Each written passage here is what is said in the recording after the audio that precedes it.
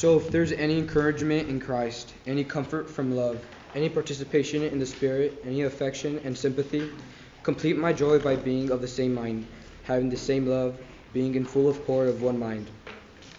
Do nothing from selfish ambitions or conceit, but in humility count others more significant than yourselves. Let each of you look not only to his own interests, but also to the interest of others. Amen. Let me pray.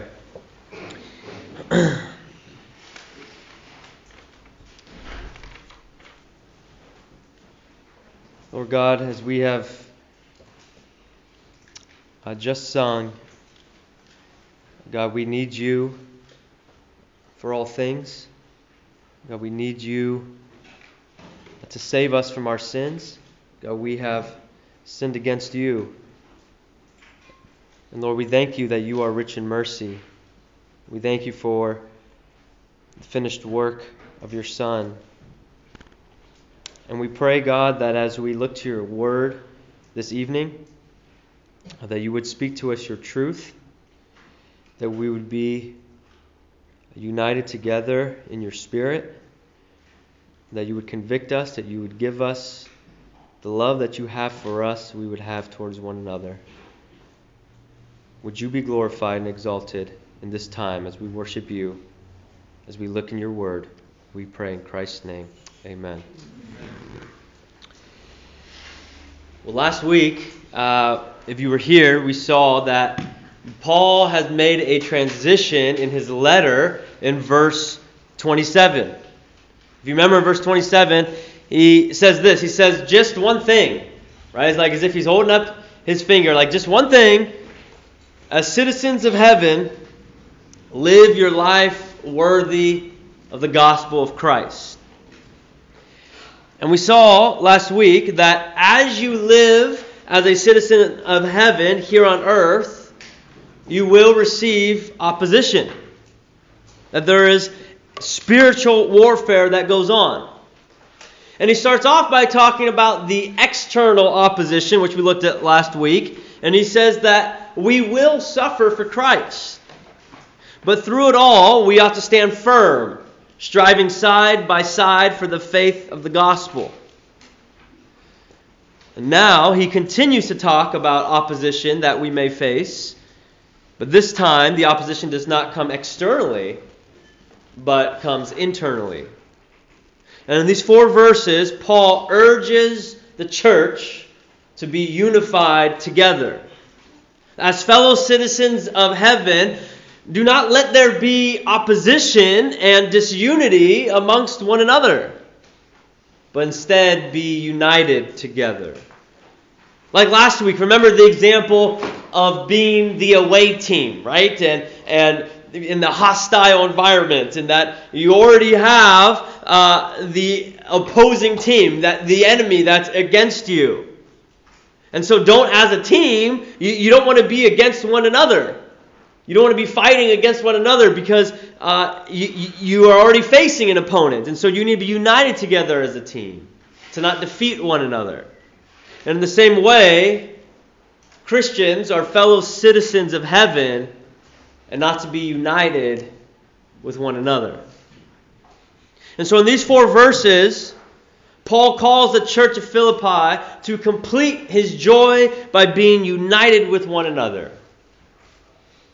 And tonight we're going to look at 3 aspects of Christian unity. First, we'll look at the foundation of Christian unity, as in what is the basis? What is it that supports our unity?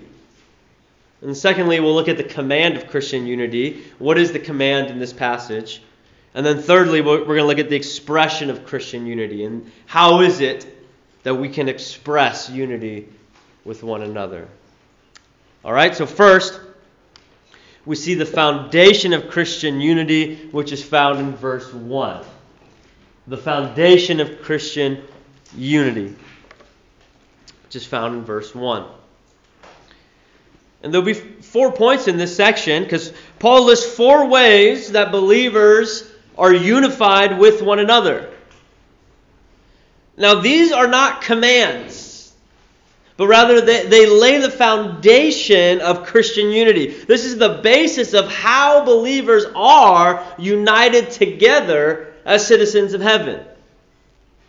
And he starts off, if you're looking at chapter 2, verse 1, he starts off by saying, so if there is any, and then he lists 4 phrases.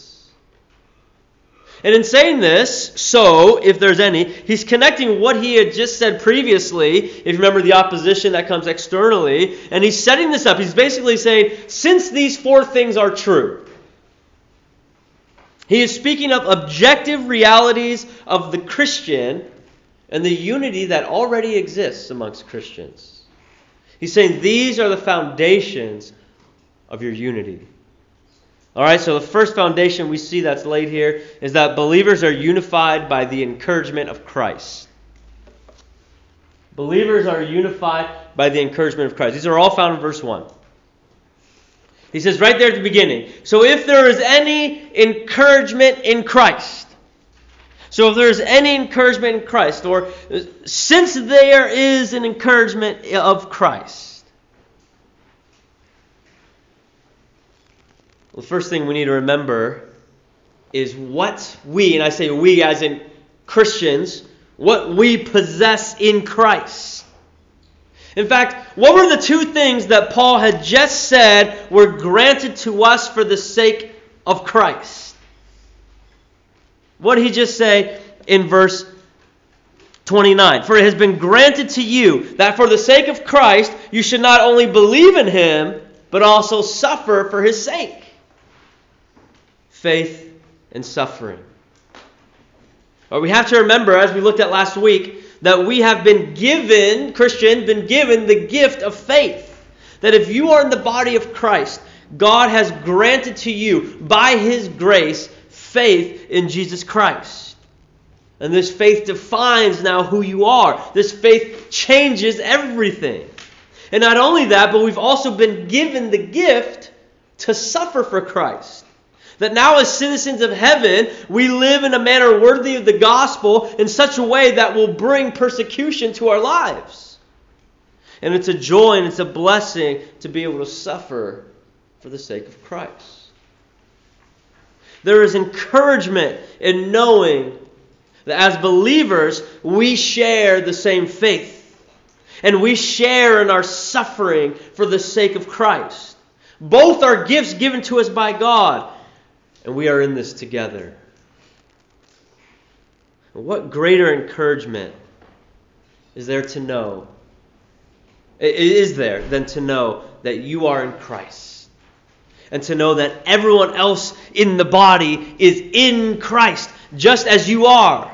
That we share the same faith together. That we suffer together. Well, these truths unite Christians together. There is encouragement in Christ, knowing of the sweet blessings that we possess in him, and that we share in these blessings with one another, both in faith and in our suffering. Secondly, we see that believers are unified by their love for one another. Believers are unified by their love for one another.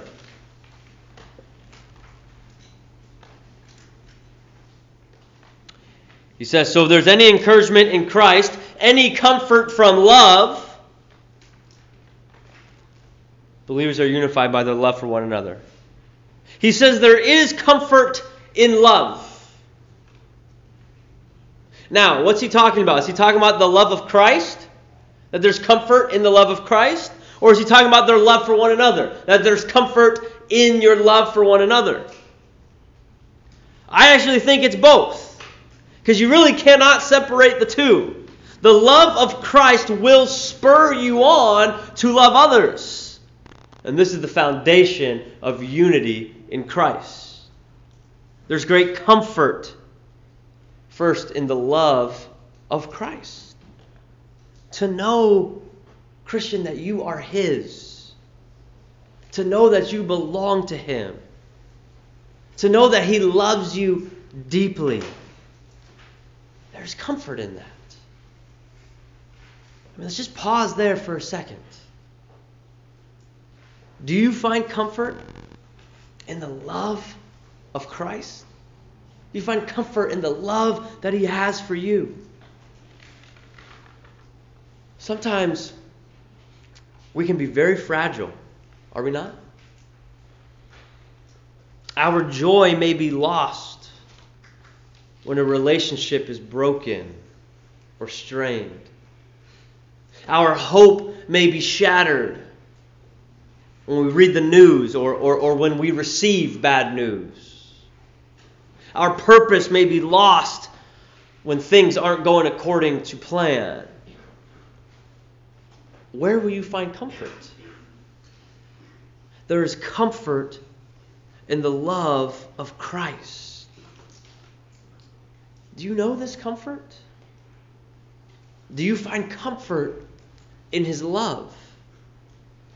2 Corinthians 1, 3 and 4 says this: Blessed be the God and Father of our Lord Jesus Christ, the Father of mercies and God of all comfort, who comforts us in all our affliction, so that we may be able to comfort those who are in any affliction with the comfort with which we ourselves are comforted by God.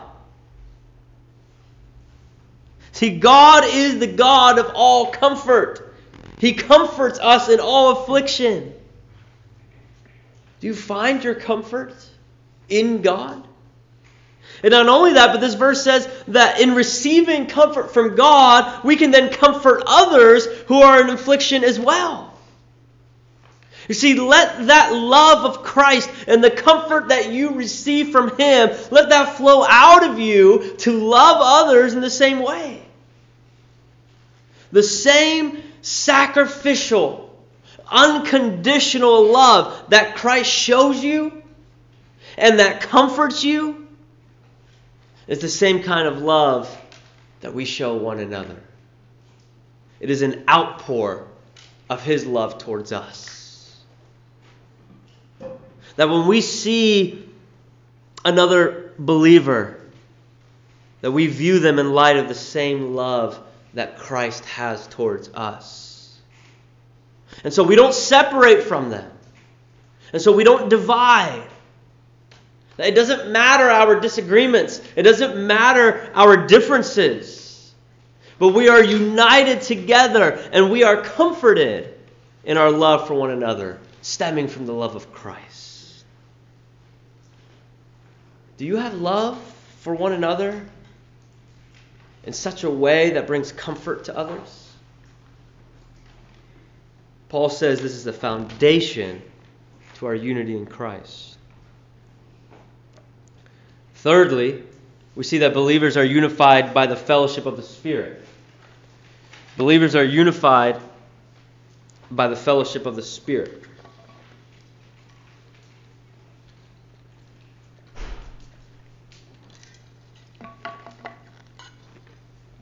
Still in verse 1. So if there's any encouragement in Christ, any comfort from love, any participation in the Spirit. Now the ESV says participation in the Spirit. It's a good translation. The word there is koinonia. Some of you guys may remember that word koinonia. You may know it. We looked at that word when we were in chapter 1, verse 5, that it conveys this idea of fellowship, of a deep fellowship, of a partnership really, or a participation together. It's this deep fellowship that we are participating, that we are in deep partnership together, bound in unity through the Holy Spirit. That there is this fellowship that we have with one another and everyone in the body of Christ. Being a citizen of heaven and being in the body of Christ is not just saying that you like Christian values and you agree with Christian values. It's not saying I have similar interests or I have similar values, and so we can find ourselves maybe agreeing on Christianity and we can agree on Christian things together, and so we're partners. No, being a citizen of heaven is saying we are in deep fellowship. We are in deep partnership together. That we are bound by something, or rather, we're bound by someone that is greater than anything else. We are bound in Christ by the Holy Spirit. And it is an unbreakable bond. We are unified in this. See, it's not that but we have a lot in common. So we're bound by our commonality. No, we are bound by the grace of the Father through the blood of Christ and sealed by His Spirit.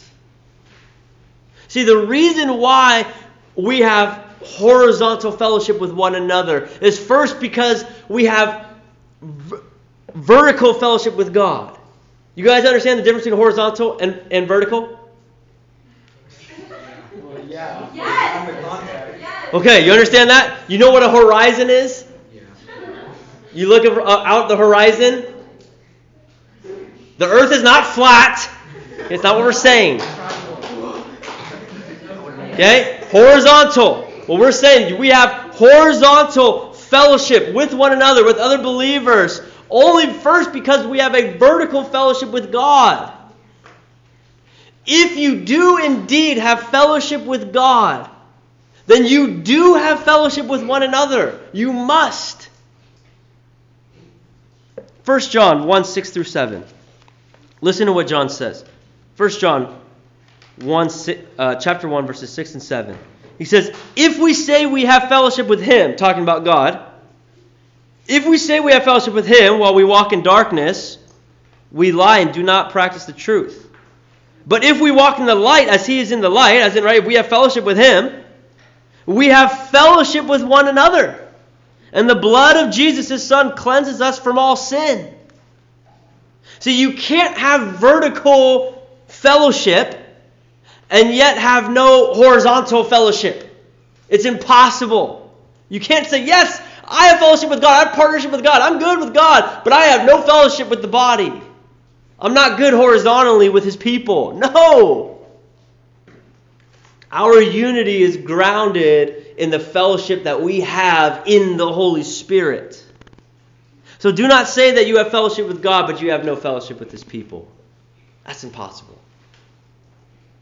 The same Spirit in you is the same Spirit in me and in every believer. He has changed you and He has transformed you from the inside out. He has made you a citizen of heaven. He has given you new desires. He has given you new priorities. And He has done all the same to me. And He has done all the same to every believer. And so we can be united and we can both say together, God is my everything. We can both say, He is my life. We have fellowship. We have partnership in the Spirit. See, this partnership in the Spirit is far deeper than a partnership you may have on a sports team, or a partnership you have with someone in a musical band, or someone else that has a common interest as you. You may say, oh no, we're really tight. Yeah, we have great fellowship. It is not as deep as the partnership that we have in the Spirit. Are you united with the body in the fellowship and the partnership of the Spirit? Fourthly and lastly in this section is that believers are unified by their compassion for one another. Believers are unified by their compassion for one another.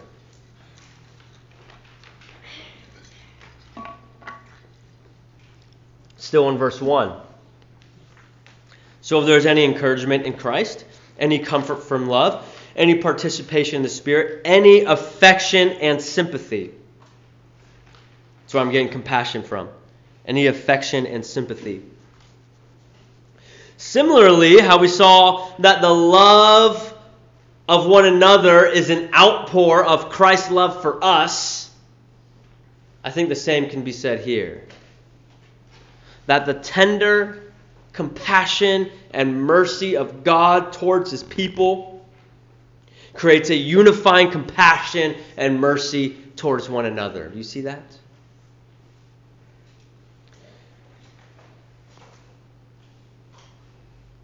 Christian, do you remember the compassion and the mercy that you've received from God? Just stop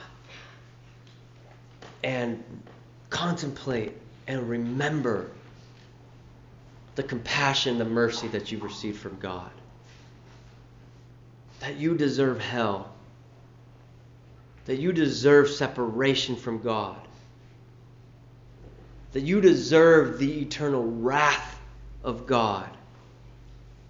And yet God has withheld that from you.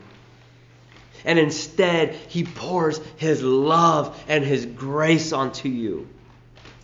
Remember, Christian, that you have received the greatest mercy of all. Will you then not show that same mercy and compassion to your brother and sister in Christ? To the same people whom God has chosen to show mercy and compassion to, will you not choose to do the same?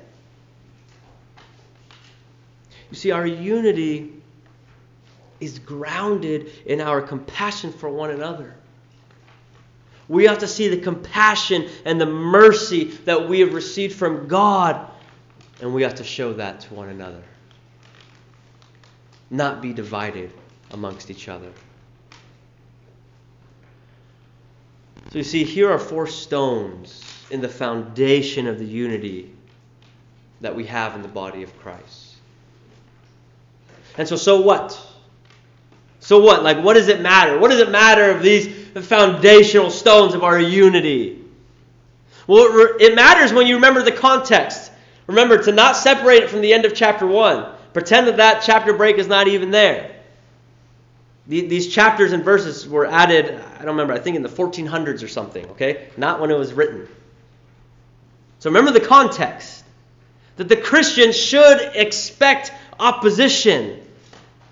And it will come externally, and it can come internally as well. And so as fellow citizens of heaven, we can, and we should, and we are united together in these ways. But of course, there can be division in the body of Christ.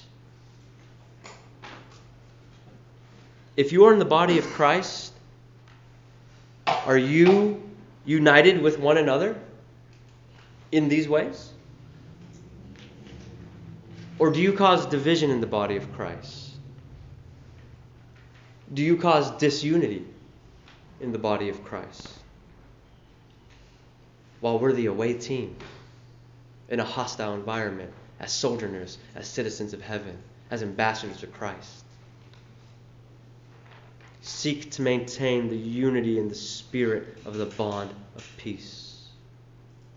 The foundation has already been laid. Now seek, be eager to maintain it. So that is the foundation of Christian unity. Let's look at the command of Christian unity, which is just verse 2a. It's really just a few words. The command of Christian unity.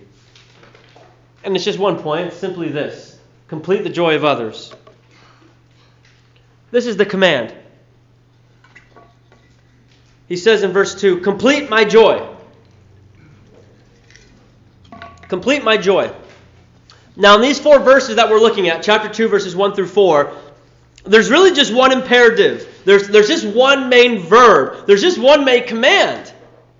And that is right here in the beginning of verse 2. Make complete. Make complete. That's it. Paul is telling this church to complete his joy. And that word simply means to finish something that's already begun. And to complete it. He already has joy. Remember, he's talked about that extensively. How many times have we seen joy already in the first chapter? I mean, over and over again. But he's asking the church to complete his joy by being united together. Now, while he specifically says complete my joy, it's personalized, yes. I think we can understand that for ourselves, we ought to complete the joy of others in our unity with one another. See, because to be divided and to have disunity, it does not bring joy amongst the body. It destroys joy. And it brings sorrow. And the fact that there's just one imperative here, that he says, complete my joy, I think it communicates that the key to joy, especially in the midst of opposition, it is not focusing on self and our own needs, but rather it is shifting our attention to the needs of others and being united with the body of Christ. That's the key to joy. How is it that Paul's joy will be complete? Through the unity of the body. To know that even amidst opposition and difficulty, they are not turning on each other. They are not seeking their own interests or their own preferences, but they are united in Christ. As fellow citizens of heaven, let us complete the joy of one another by being united together in Christ. Now, what does that look like, to be united in Christ? How is that expressed? That's going to be our final section, second half of 2 on to verse 4. The expression of Christian unity. First, we see to express unity by being of one mind. Express unity by being of one mind.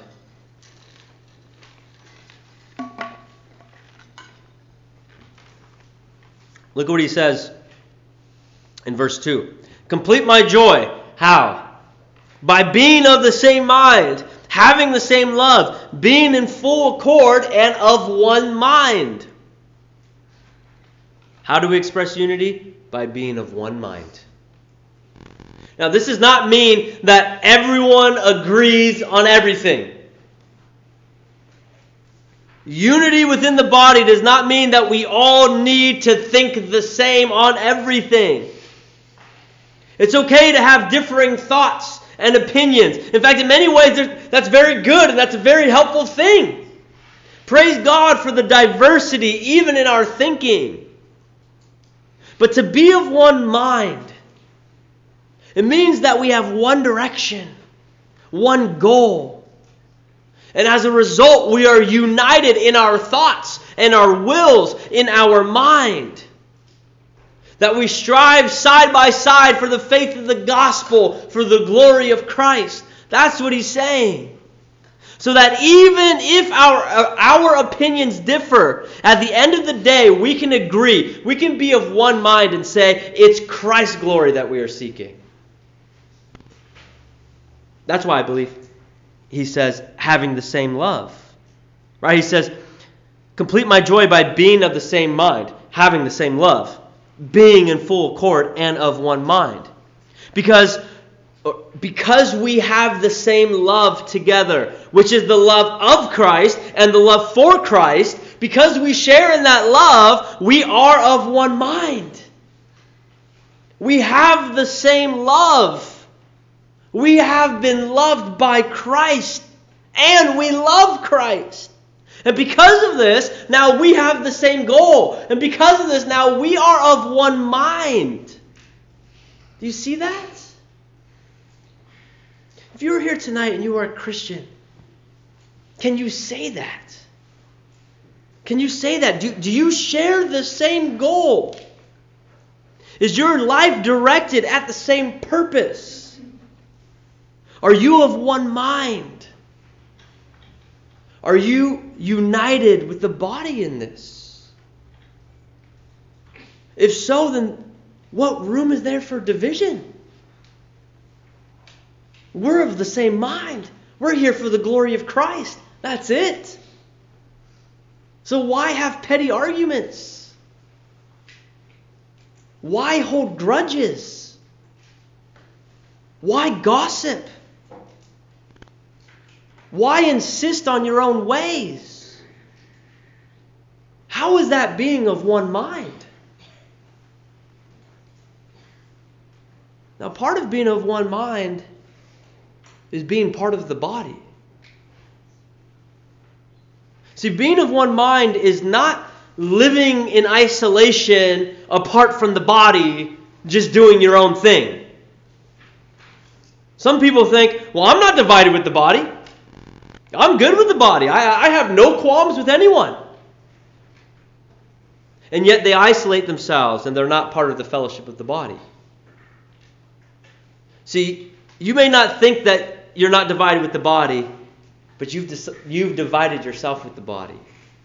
You've cut yourself off. That's not being of one mind. That's being of your own mind. Unity in the body means being of one mind, striving side by side towards one goal, the glory of Christ. Be with one another, together, in partnership for the sake of the gospel. Secondly, how is this expressed? We express unity by being humble. Express unity by being humble. Verse 3. Do nothing from selfish ambition or conceit, but in humility count others more significant than yourselves.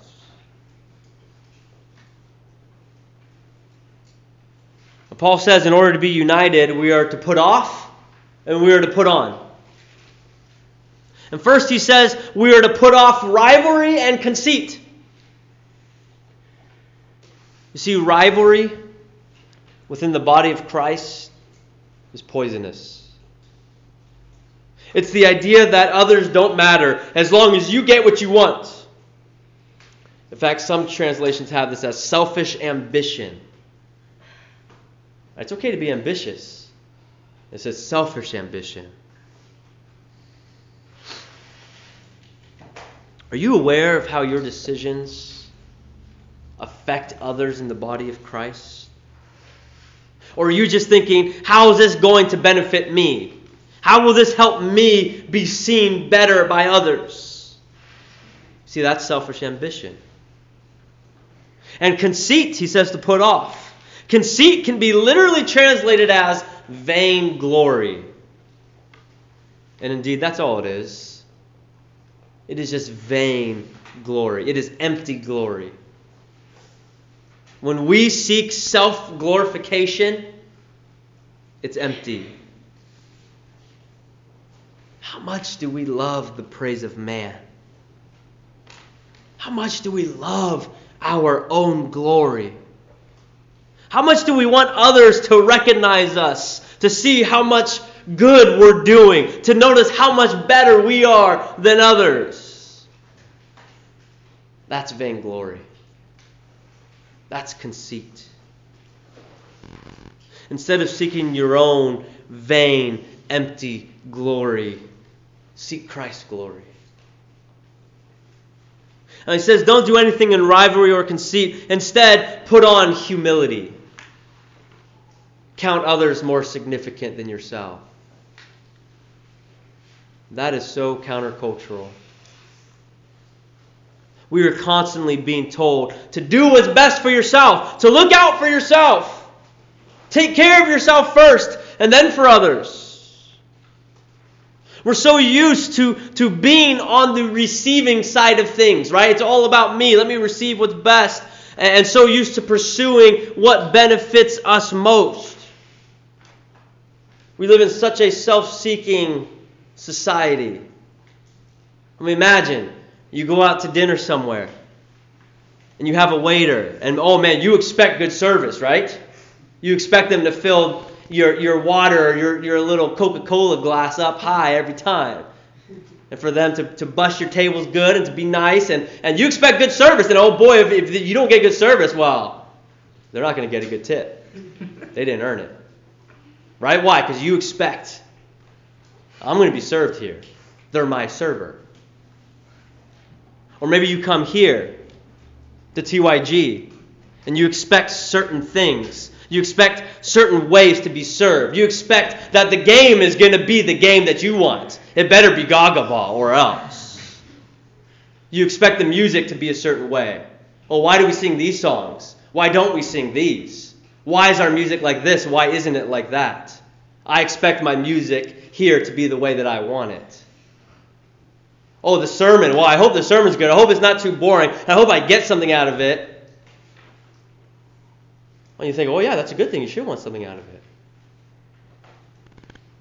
But if I don't get something out of it, man, what's going on?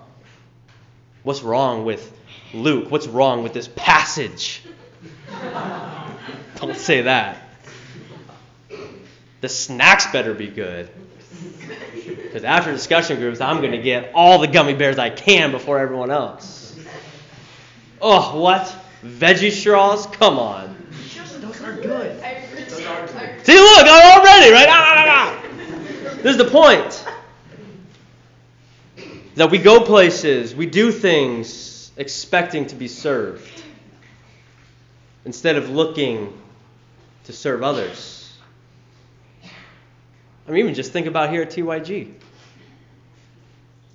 Do you come more with the mindset of how you're going to be served, how your preferences are going to be met, instead of how you are going to serve others? Think about when you go home. Do you think more about how you're going to be served there and how your preferences are going to be met at home versus how you're going to serve those at home? See, Paul says, put on humility. Count others more significant than yourself. He doesn't even say count others the same. But he says count them more significant. Like Christ, have the mindset to serve, not to be served. You know, it's been said, I don't know where it originated from, not me. But it's been said that humility is not thinking less of yourself. It is thinking of yourself less. In humility, stop thinking of yourself and start thinking of others. Stop seeking vain glory for yourself. In humility, think of others as more significant than yourself. Well, lastly, we see to express unity by being others-minded. Express unity by being others-minded. Verse 4.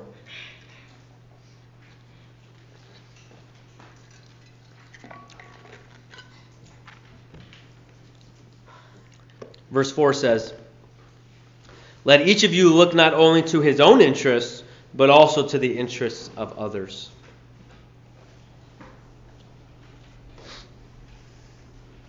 Be others-minded. You know, in a culture of selfies and just this self-made social media in which we garner all of the likes and all the followers that we can, I think this is very hard. To be others-minded. To be others-minded in a culture that is so self-seeking. This is very difficult. What does Paul say in 1 Corinthians 13? Love is not self-seeking. We're to be others-minded. And once again, Paul has a put off and a put on. He says, put off looking at your own interests. Put that off. And put on looking at the interests of others. Now notice, he doesn't completely condemn having your own interests. He says, not only your own interests. What he's condemning is the selfish, dominating interests of your own at the expense of prioritizing others ahead of yourself. What he's saying is, don't be self-centered. Be others-minded. Remember, we are to be unified with one another. I think people often mistakenly think that the biggest obstacle to unity is the difference of opinion.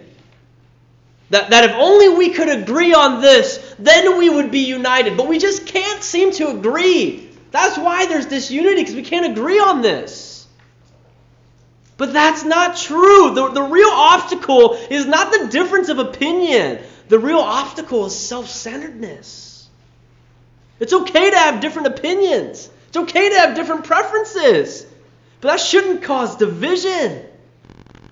We should be united even amongst those differences. What is causing the division is self-centeredness.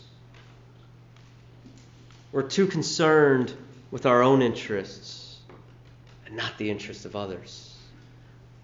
I think that's what he's getting at.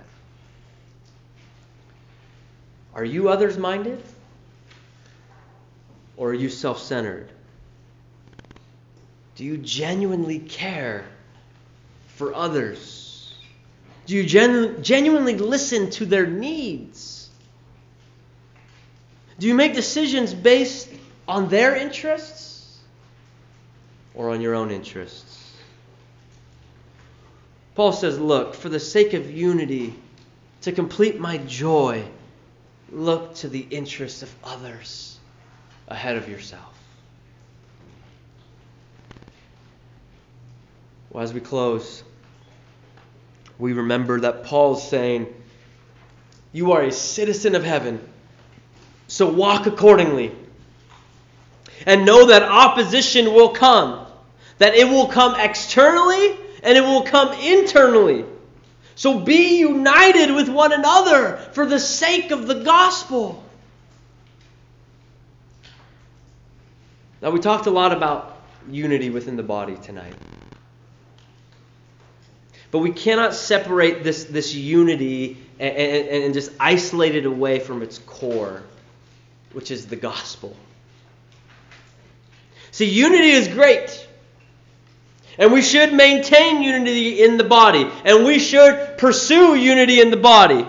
But being unified just to be unified is not what we should seek. Or being unified just to make it easier on ourselves is not what we should seek.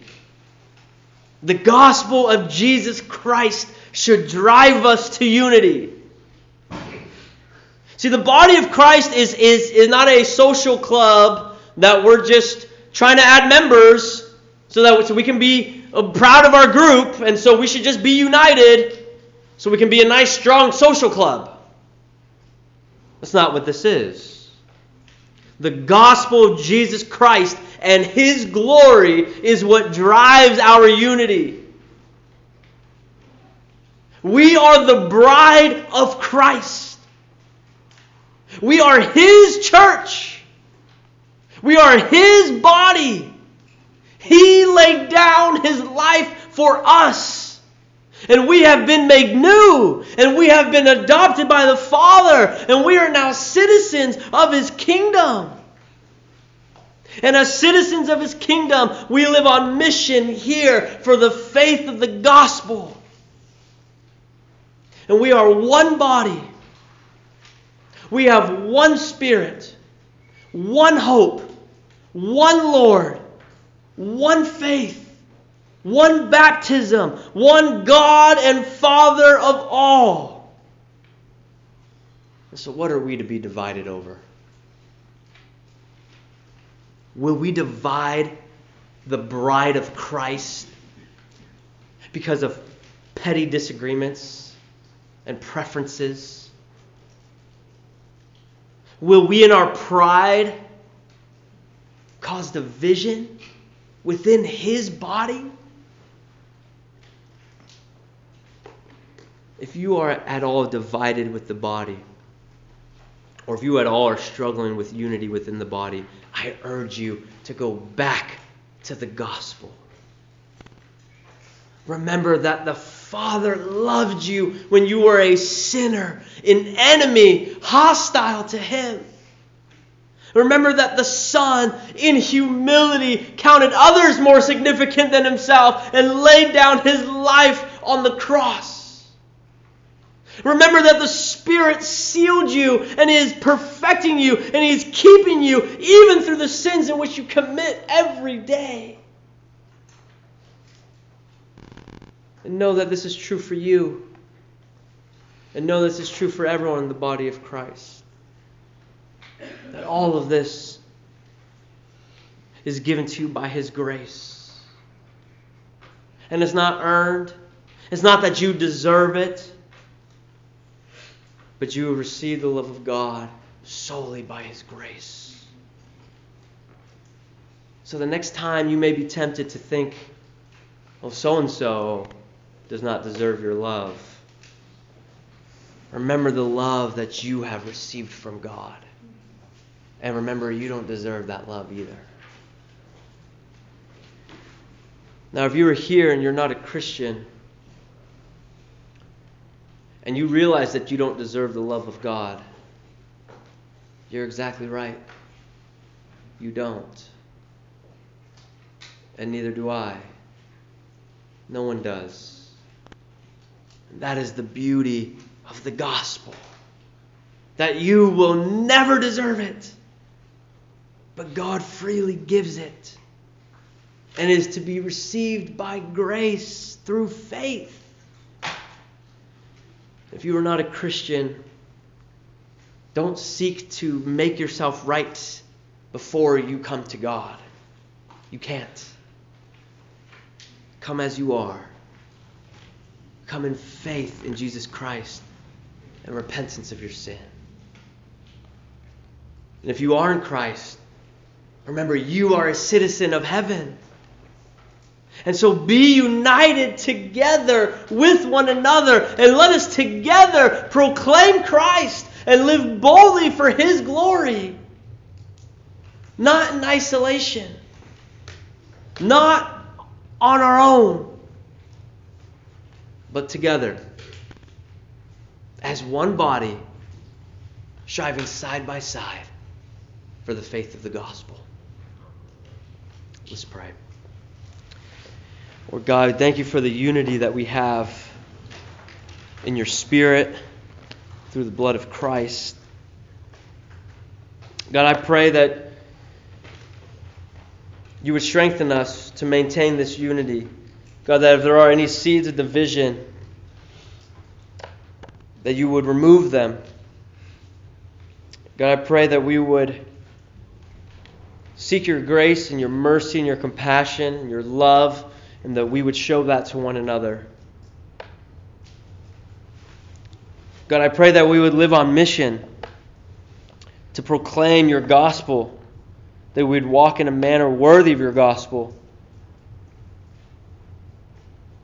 And Lord, I pray that as opposition comes, that we would not create opposition within ourselves, within your body, but that we would be united together in this spiritual warfare, striving side by side for your glory. God, I pray even as we discuss these things, that we would bear one another's burdens, that we would encourage one another in the Lord, that your Spirit would be working in us.